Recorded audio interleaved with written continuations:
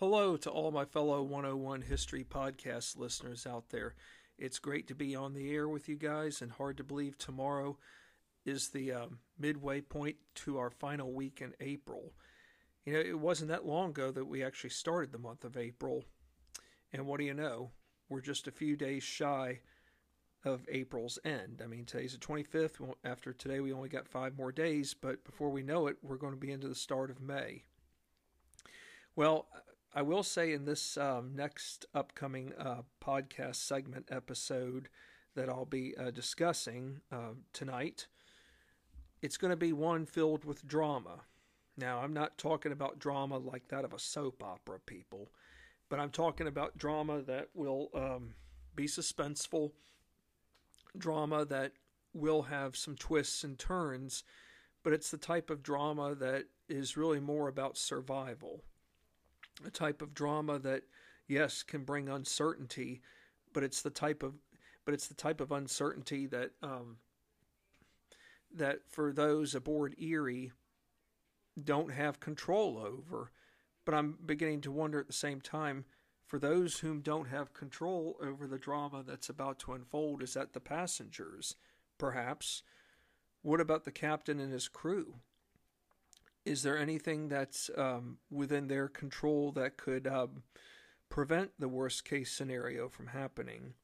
I'm not sure, but what we do know is that even in the midst of a crisis, there are those whom rise to the occasion, and then there are those whom sit back and do nothing and watch everything unravel before them, to where they really, it might be fair to say, where they become cowards and watch countless innocent people, die in front of their eyes because they chose to do nothing about it.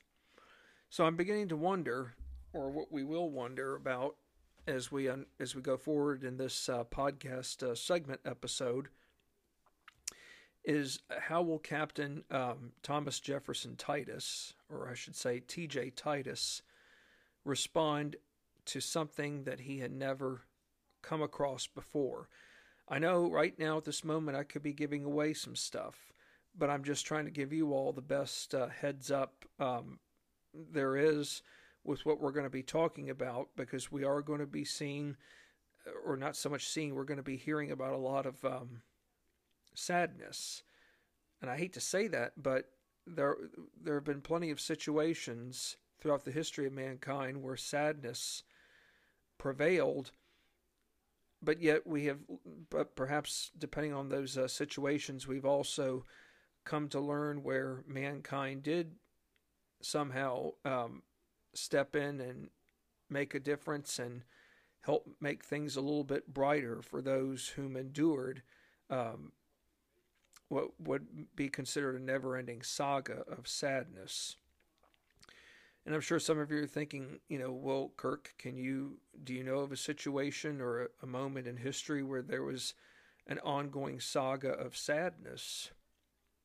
Well, it happened before I was born, and it is something that must never be forgotten. It should never happen again. How about the Holocaust? Talk about never-ending sadness there.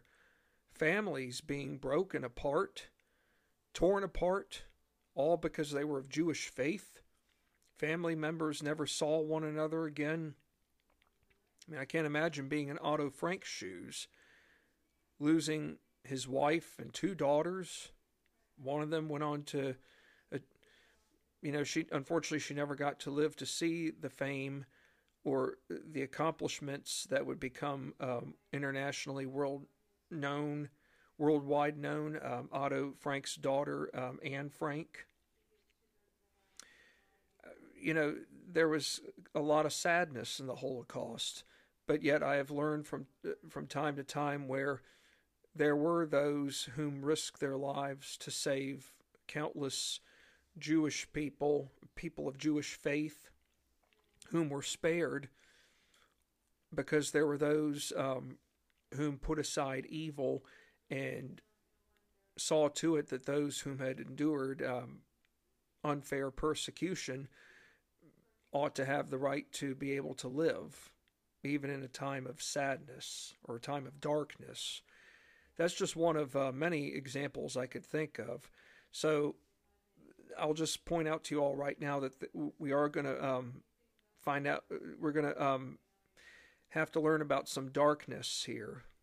But the big question is in the end, which will have to be in another podcast segment, episode or two, how will the situation that we will learn more about tonight, in tonight's episode, and how it unravels, how will we be able to get out of that darkness? In other words, whatever dark moment happens, there has to be some kind of lesson taught.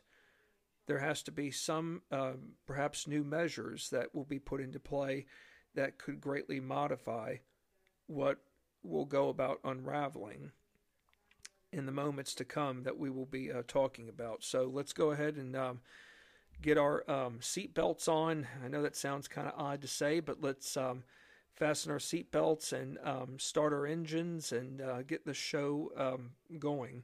So here we go, folks, for another episode to Alvin F. Oikel's disaster on Lake Erie, the 1841 wreck of the steamship Erie.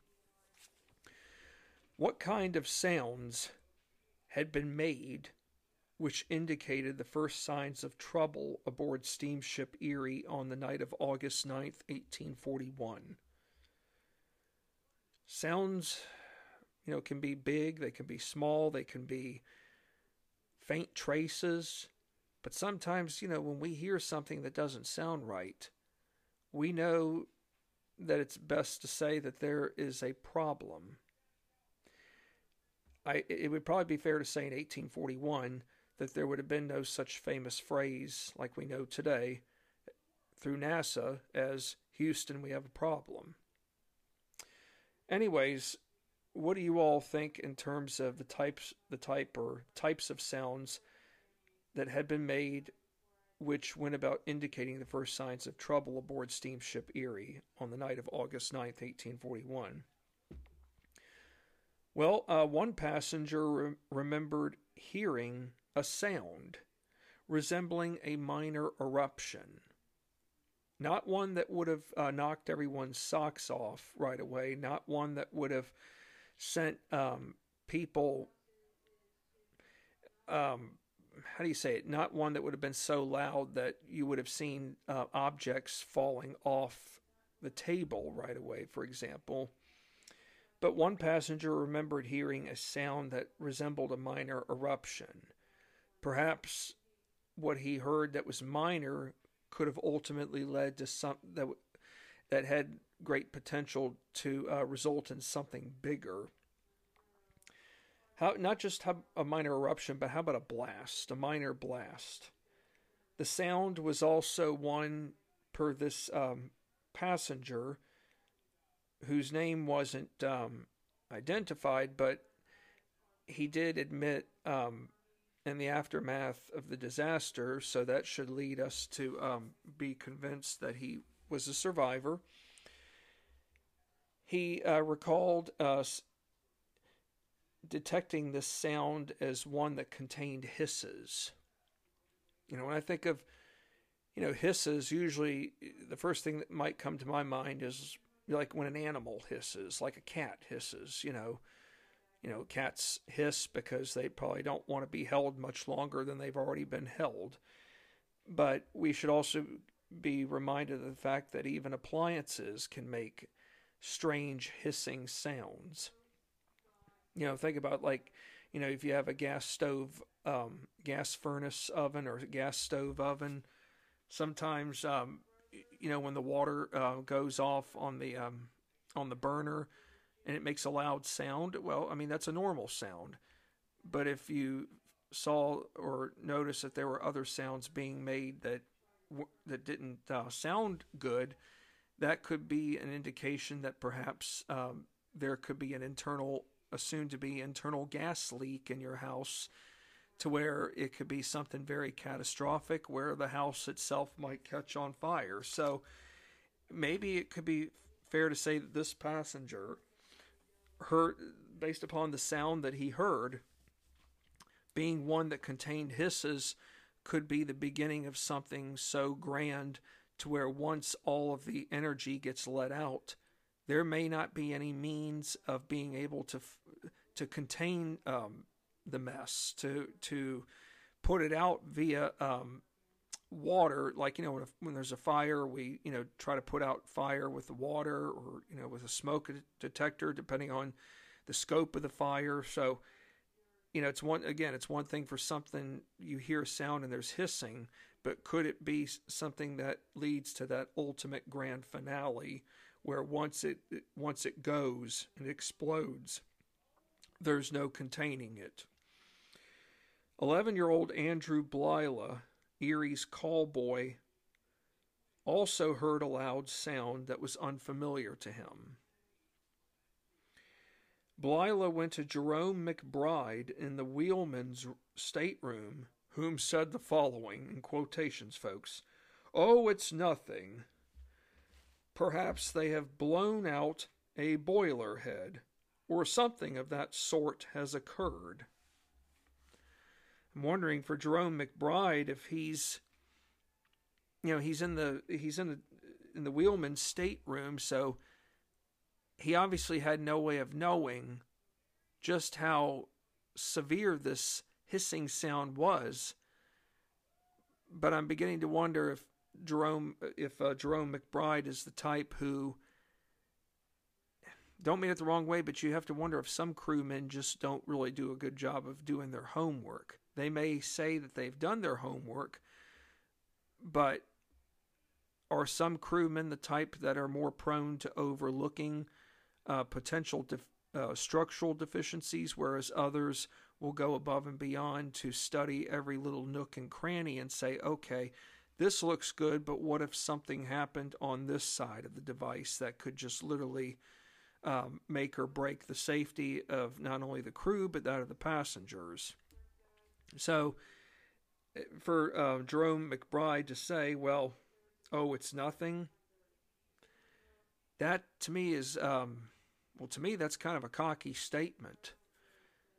And isn't it fair to say that that could be a cocky remark, given that from the previous podcast segment we learned that the Erie had its share of some unfortunate mishaps from previous voyages prior to August 9th? Yes. Given that she had collided with another ship and had to be towed, that caused damage. There was already another incident with a boiler. But, I also have to be reminded of the fact that no matter how many times devices get repaired, like an engine, it doesn't automatically mean that everything will be fine the second go-around or the third go-around. Appliances have a mind of their own. We know that from today's modern-day conveniences. But you almost have to wonder, okay, if the engine that we're operating on isn't good, considering some of the issues it's had in the past, maybe we need to upgrade to something different. But we also have to keep in mind that technology in the 1840s, or really, I should say, in the mid-19th century, it's not the same as we know it today. And what I mean in today's world is that technology is changing all the time. In the 19th century and beforehand, when something did change technologically wise, it may have been once every 10, 15, even 20 years, depending on the device itself. But when the change happened, it was a big deal. But of course, in today's time, with whatever new instruments or gadgets that are presented today, or say come tomorrow for the greater public, there's no guarantee that those new gadgets that get presented tomorrow will be around 5-10 years from now. They'll have something else new by then to take its place. William Hughes, officer in charge of the cargo, he was the one that was responsible for making sure that the cargo stayed in place and did not get misaligned while in transit, or while the ship was navigating along the waters. So William Hughes, being the officer in charge of the cargo, he sprang right into action as soon as he heard a hissing sound.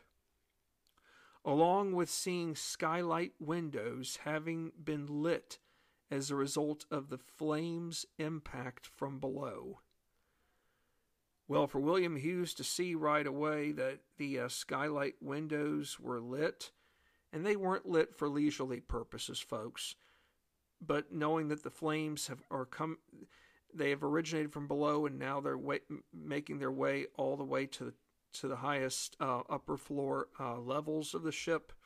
That's definitely a red flag to me, and knowing that, well, if I just saw something come from below, I need to get out there.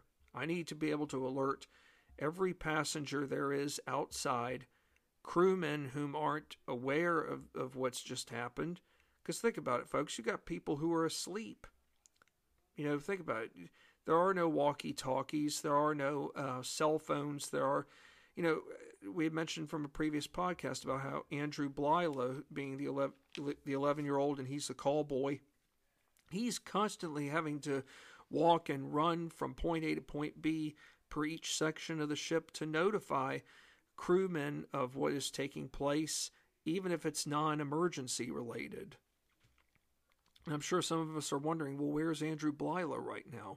Well, I could tell you this much. He's probably doing whatever he can to advise not only the crew, but those passengers who don't know what's unraveling, to say, hey, get out wherever you are, whether you're in your personal cabin room or in a recreational room, get out now while you still have a chance.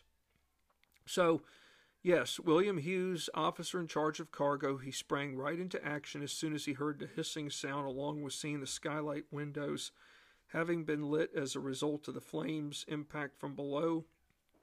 Theodore Sears, just so happens, folks, that Theodore Sears was one of the 8 painters whom described the sound, or the hissing sound, I should say, as one that was incredibly heavy.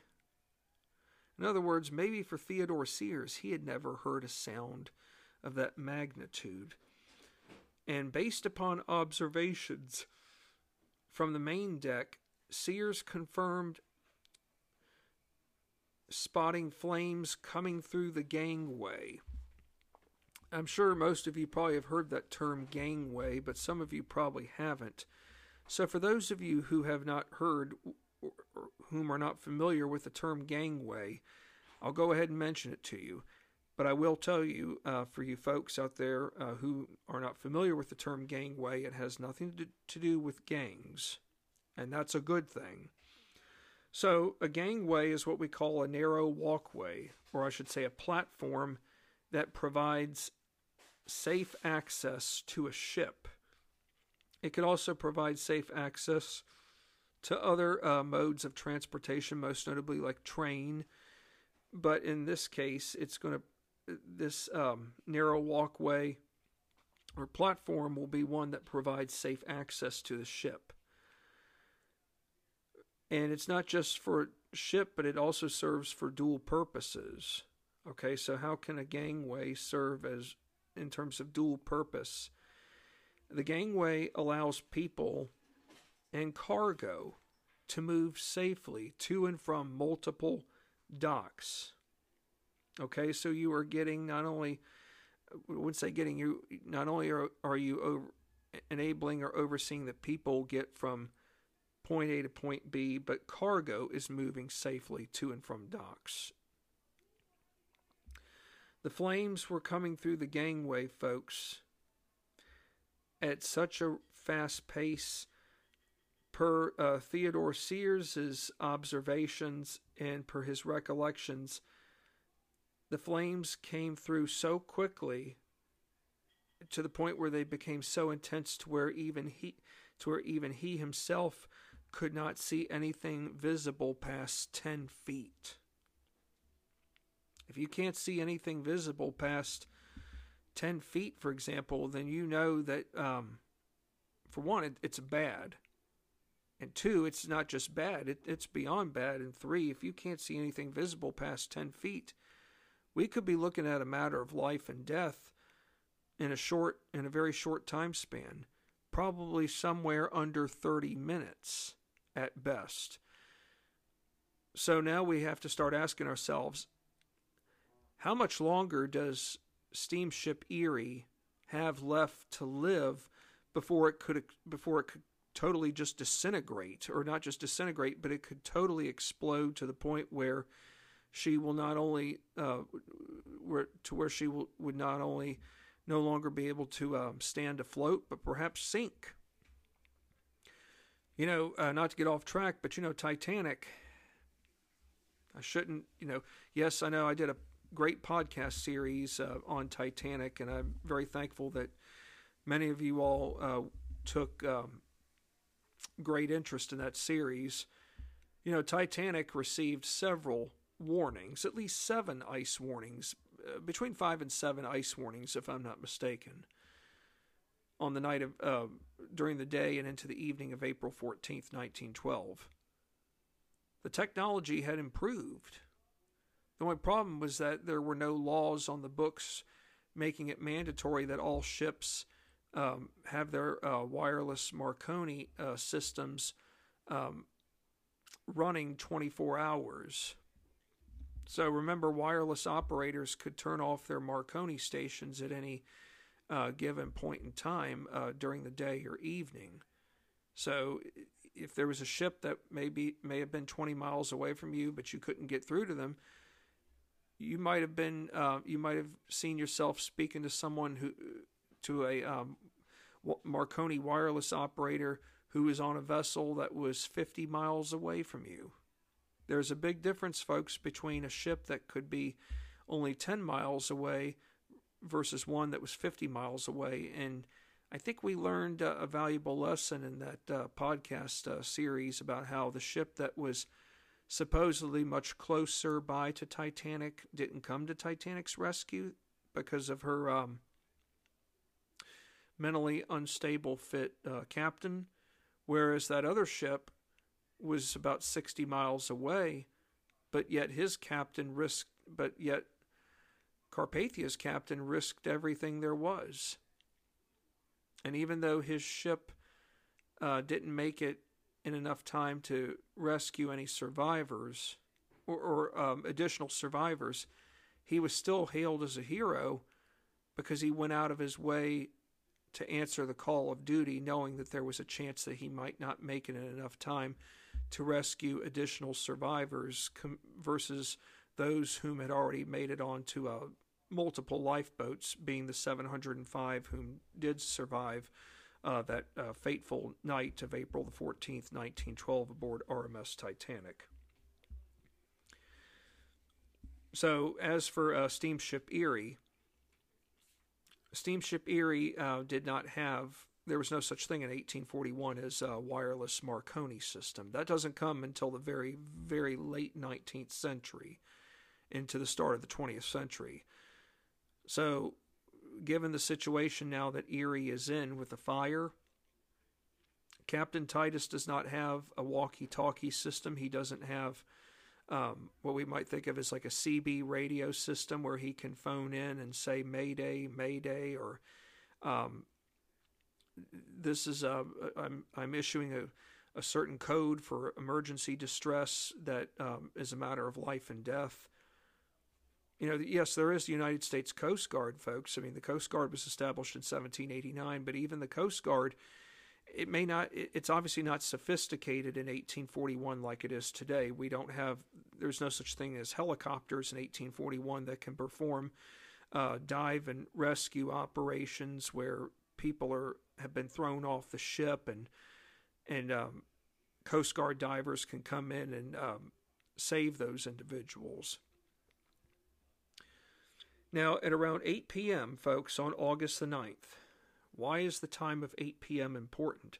Because that was the time, or the exact moment, where the explosion first made its presence known, or I should say felt. A gentleman by the name of Hiram de Groff, a passenger returning home to Daviess County, Illinois. Now, I'm not sure where Daviess County, Illinois is, but all I know is that Mr. Hiram de Groff was a passenger returning home to Daviess County, Illinois. He recalled the explosion as one that was so intense to where it resembled how cork from a beer barrel escaped, but it was much louder.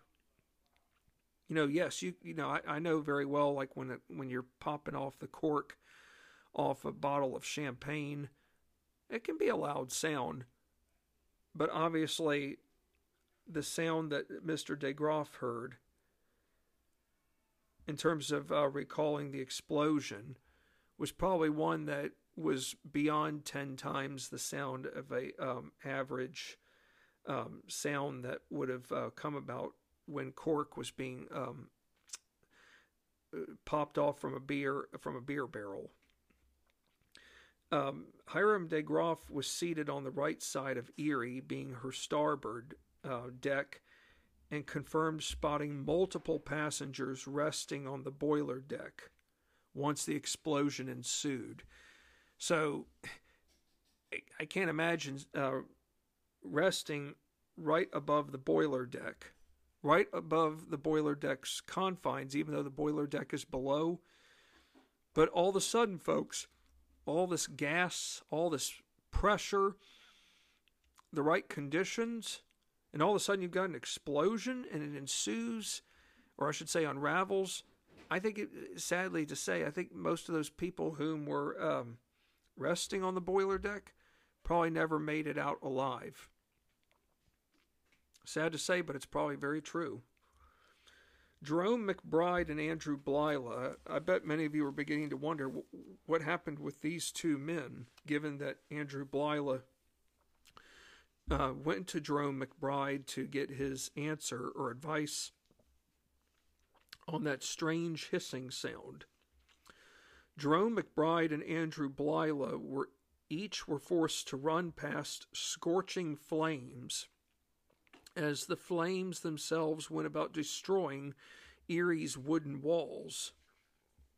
I can't imagine being in either one of these two fellas' shoes and running like a madman, knowing that this is a matter of life and death, but knowing that you are going to have to run past flames that could literally eat you alive to the point where it could burn you. And we're not just talking dinky burns, folks. Flames that could literally, if the flames themselves are engulfing the wood and breaking the wood apart, I can't imagine what these flames would do to a human being. It would probably kill them in a short matter of time. Flames are so lethal, folks, that even the temperature of the flames can consume people to the point where they can pass out and ultimately succumb to the intense smoke exhaustion. Smoke exhaustion can literally make you pass out to the point where you lose consciousness and ultimately take your life. So for Jerome McBride and Andrew Blyla, they're both on borrowed time. And probably the same would go for everybody else on board the ship, given what is now unraveling. So for these two fellows, they are forced to run past the scorching flames as they went about destroying Erie's wooden walls. Nearby was the gangplank, or I should say the walkway, the platform. Jerome McBride went as far as tossing the gangplank, or via the wooden structure overboard, into the water. Now, why would he toss this wooden structure overboard?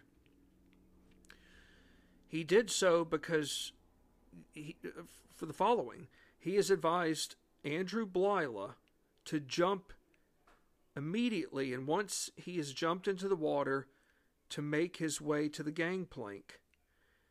Well, McBride jumped into the water after Blyla did, but believe it or not, Jerome McBride did get burnt. His hands got burnt. Andrew Blyla apparently did not get burnt. To me, that was a miracle. So, both men are safe, folks. They are safe. Although Jerome McBride endured intense agony from burns sustained by fires, both men resorted to using their hands by paddling they don't have oars, folks, but they are paddling via the gangplank away from the burning Erie. So if you don't have an actual oar to paddle with, folks, what are you having to use? You're using your own hands, arms. So this is where you have to reinvent things in a time of crisis. I'm beginning to wonder if this situation, given how quickly everything unraveled, became one where it was every man for himself, or every person for themselves, in a short matter of time, to where no one, in terms of the captain and the crew, had the means to be able to prepare for a lifeboat drill, or just prepare to launch the lifeboats down and bring them back up. How about this question? Whom informed Captain Titus of the dire situation? How about William Hughes, the officer in charge of the cargo? Captain Titus went from the upper deck to the ladies' cabin, where life jackets or preservers were stored. Despite ordering the deckhands to get the fire buckets filled with water, Captain Titus himself witnessed firsthand severe intensity of flames which burst through the deck and got as high as the walking beam, or I should say the overhead apparatus responsible for driving the paddle wheels. I mean, think about this, folks. So many things are changing right before Captain Titus's eyes. He's trying to stay as calm as he can, but it's probably fair to say that deep down inside that Captain Titus is in the fight for his life. He's in the fight for his life not only as a captain himself, but for that of his crew and passengers. It's probably fair to say that Captain Titus might already even know deep down inside that he could be looking at casualties greater than 100. He knows that he only has 3 lifeboats. Who's to say if that, in Captain Titus's mind, yes, I would hope that I could still have the time to get these 3 lifeboats launched successfully. But what if they all don't get launched successfully? What happens if only one of them does? So you think about how many things have just been thrown at him. Yes, it's not fair, but it's happening. Given the flames quickly made their way into the boiler room, along with engineer himself unable to reach the engine to turn the mechanism off, what was the pilot, aka the wheelsman, forced to do? The pilot got instructed to turn ship to the right going forward, where there could have been a better chance in reaching access to land. In the midst of the pilot turning the ship a starboard to the right, the Erie's crew tried in vain to lower her lifeboats into the water. Did you hear that, folks? In the midst of the pilot turning the ship a starboard to the right, Erie's crew tried in vain to lower her lifeboats into the water. As a result of the ship's turn or hard turn, 2 of the 3 lifeboats shortly rolled or keeled over on their sides, most likely due to such common factors or elements such as wave action, rough waves, instability. And what I mean by instability, folks, is the loss of stability due to cargo shifting or flooding. The 2 lifeboats sunk very quickly. Man, I can't imagine knowing that here your crew is trying in vain to lower Erie's lifeboats into the water, and now all of a sudden you've lost 2 out of your 3 lifeboats. That means 67% of your lifeboat capacity is gone, and 67% of your passengers now probably will not survive. But think about it, folks. There were just over 300 passengers aboard the ship, and there are 3 lifeboats. Who's to say that The 3 lifeboats alone could not even hold anywhere close to 100 people per each boat. We might be looking at best, folks, that each of these lifeboats probably could have held 25 people per boat. And even if they were filled to capacity, who's to say that a ship nearby would have been able to have made it in enough time to have helped get those people off the lifeboats, and only to send the lifeboats back over to Erie to rescue those not only aboard the ship, but those stranded in the water. This is where time is very, very fragile. Lifeboat number 3, though, folks, there is glimmer of hope here, folks. Lifeboat number 3 was launched successfully, but only contained 5 people. 5 people, folks, being Captain Titus and 4 others. Only 1 other passenger made it on board the 3rd lifeboat. Several passengers, including other crewmen, jumped off Erie in large numbers to avoid the flames. And they did this, folks, for a reason. They wanted to avoid becoming statistics, casualties. Okay, if it's one thing to jump off the ship, aren't they missing something? I mean, isn't there something that we learned from a previous podcast early on that I didn't think existed before the 20th century? It'd be fair to say that most of us probably didn't know it either, too, but I'll tell you all here in a moment. Is it fair to say that the intensity behind the boiler explosion was so powerful to where many people, or I should say passengers, were instantly thrown off guard? Absolutely yes. For one, there were no advanced warnings, given just how unsuddenly everything unraveled within a short time frame. Passengers were scattered throughout different sections along the boat, and most likely many wouldn't have known where to go in obtaining essentials, aka life jackets, to securing access to an escape route, being the gangway. Now, we have to remember, folks, that this ship on the night of August 9th, 1841, it was only out on the water for a short period of time, so we can't compare it. We can't compare this ship to Titanic's maiden voyage, and of course, knowing that her maiden voyage was sadly her last voyage. Titanic was out on the North Atlantic Ocean for at least 4 days prior to April 14th of 1912. Erie was out on the water at best an hour.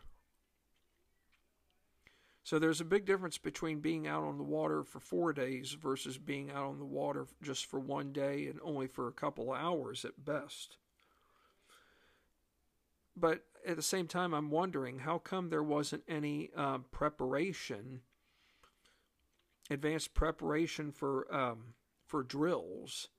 In other words, there should have been some, well, who knows? Maybe there would have been some form of drill where passengers would have gotten a tour of where to go in the event of an emergency. Who knows?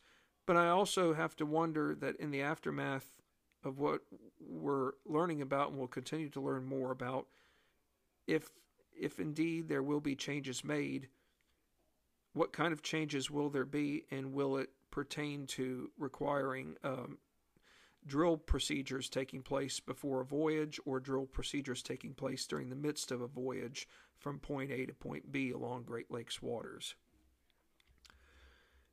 An anonymous, or rather I should say unidentified passenger whom would go on to survive the wreck recalled years later in an interview witnessing 6 to 15 passengers inside the saloon or the bar get taken out instantly once the flames had bursted out from the boiler deck. I can't imagine seeing anywhere from 6 to 15 or more passengers inside a facility get taken out instantly because of the severe intensity of the fire flames, or of the fires themselves, have these flames having bursted out from the boiler deck.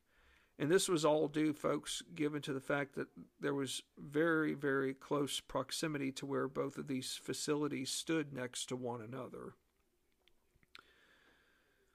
This anonymous, unidentified passenger also recalled seeing scores of German immigrants packed tightly on the forward deck, praying to God for help in time of crisis. Think about it, folks. Many of these passengers aboard Erie are finally at that point where they think, okay, we're not far from our new establishment in the new world. We're not far from making a new life, new dreams, new memories, new chances simply for that better life. Not just for husband and wife, but to give a better opportunity for their children, for future generations of a family that would come. Sadly, folks, for many of these immigrants and just people in general returning to their homes, like in Michigan, given that they probably went to visit family in New York State and now are going back home to Michigan, everybody on board, folks, their lives are going to change. Even if those who do survive, knowing that if they survive, they can live to tell the story, but it's going to be one that was never intended to be. In other words, what unraveled on August 9th, 1841, in their eyes, probably should never have happened. But also knowing that there were so many people whom came over to America from the old world, whom lived to see, whom worked vigorously to see that this could happen, only to not be able to live to see the end result. It's a terrible paradox or tragedy. What happened around 10 p.m. August the 9th? The first rescue ship, being the DeWitt Clinton, arrived at the scene of Erie's wreck. Why is the DeWitt Clinton worth mentioning? Well, the DeWitt Clinton, like steamship Erie, was a passenger freighter vessel. She's named for DeWitt Clinton, a prominent New York statesman, a politician whom also was governor of New York State on more than one occasion. But the big thing about DeWitt Clinton is that he was the man whom helped oversee or spearhead the Erie Canal project. It was DeWitt Clinton whom vigorously championed the canal. And at one point, not to get off track here, but we must keep in mind that there were many Northerners in Congress whom demanded that the government, aka the federal government, go about building the Erie Canal. The Southerners, not to get political, folks, but this is true, the Southerners opposed it. They opposed it because they saw no means for a system that obviously had no positive impact on their way of life, being an agrarian economy. Why should there be a system built that will only help one side of the nation, whom would reap the rewards more so than the opposing side? So long story short, DeWitt Clinton went before the New York State Legislature, and they worked together to go about privately. They went about going together to help fund the necessary money through private fundraising, private donations, a state lottery system, but it was through private funds that ultimately went about building one of the great engineering marvels in America at that time. So whenever you hear of DeWitt Clinton, you think of the Erie Canal. So yes, the steamship DeWitt Clinton departed from Buffalo Harbor just a few hours before steamship Erie. Upon rescue arrival, the Clinton crew confirmed that Erie's entire hull, being her main body, her watertight body, was already burnt away, leaving behind a smoked out wooden frame around a boiler that still remained intact. The whole hull was burnt above the waterline where the main body met the water surface. So I can't imagine being from the DeWitt Clinton and seeing before your eyes something that you never would have wanted to have seen, but yet it has come before you, and knowing that what you have witnessed not only was just a shipwreck, but a shipwreck that produced a great, that more than likely had resulted in a massive loss of life. Did Captain Titus, in the midst of all the uncertainty, make an effort to go below deck and obtain life jackets? Remember what I mentioned earlier? You know, everybody's jumping off the ship. It's one thing to do that, but how are you going to stay afloat? Especially if you don't know how to swim, or you're in a state of panic mode. But how are you going to survive in those troubling and unsettling waters? So did Captain Titus, in the midst of all the uncertainty, make an effort to go below deck and obtain life jackets? Yes. But while starting his journey down below, he right away saw firsthand the entire cabin get engulfed in large flames. Before escaping the ship, Captain Titus did whatever he could to aid and assist, despite the flames coming over at a rapid pace, given the boiler room's explosion. Titus did manage to help launch lifeboats on board, although only one of the three got successfully lowered down in the midst of the chaos. Captain Titus witnessed crewmen and staff go over, that is, jump the ship for safety. Ocean waves grew all the more intense to where Erie's crane broke loose. And sad to say, folks, the crane that broke loose went about tragically killing a second engineer by the name of Mr. Allen. It's bad enough that you could perish via drowning, but to die as a result of a broken crane. But of course, this was brought on by not only just the weather, the unsettling weather, but the fire. But still, it's a terrible way to go. Once Captain Titus abandoned the ship, and usually when I think of the term abandoned ship, that's usually where the inevitable has come. You've done everything you can to modify the unexpected. You've exhausted all your resources. So more than likely, when the captain knows it's time to abandon ship, he's going to say this command: "Abandon ship!" Well, I know that may not be the loudest, but that's the loudest I can give you all in terms of an example. So whenever you hear abandon ship, then you know it's time to go. Because if you don't go, as the captain tells you to, it could mean pretty much a matter of life and death within seconds. Sadly, in this case, for Captain Titus, he didn't really have the means or the time to be able to tell people abandon ship out loud. He was doing so many things at once. But at least we know that he exhausted all of his resources. He didn't, jump the boat right away and say, "Oh, well, I'm just going to let everybody else take care of the problem." No. Once Captain Titus abandoned ship, he hardly could see anyone visible along the horizon, despite hearing immense outcries of those struggling to stay afloat in the midst of the pounding waves hitting the stricken passengers from all corners.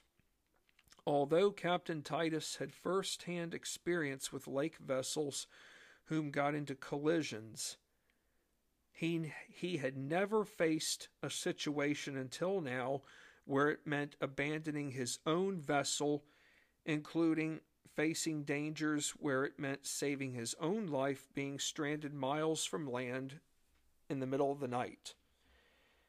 Yes, it's one thing to have been in a collision like he had been in from what we learned about in the previous podcast from, say, like the year before, been in collision with another ship in the Detroit River.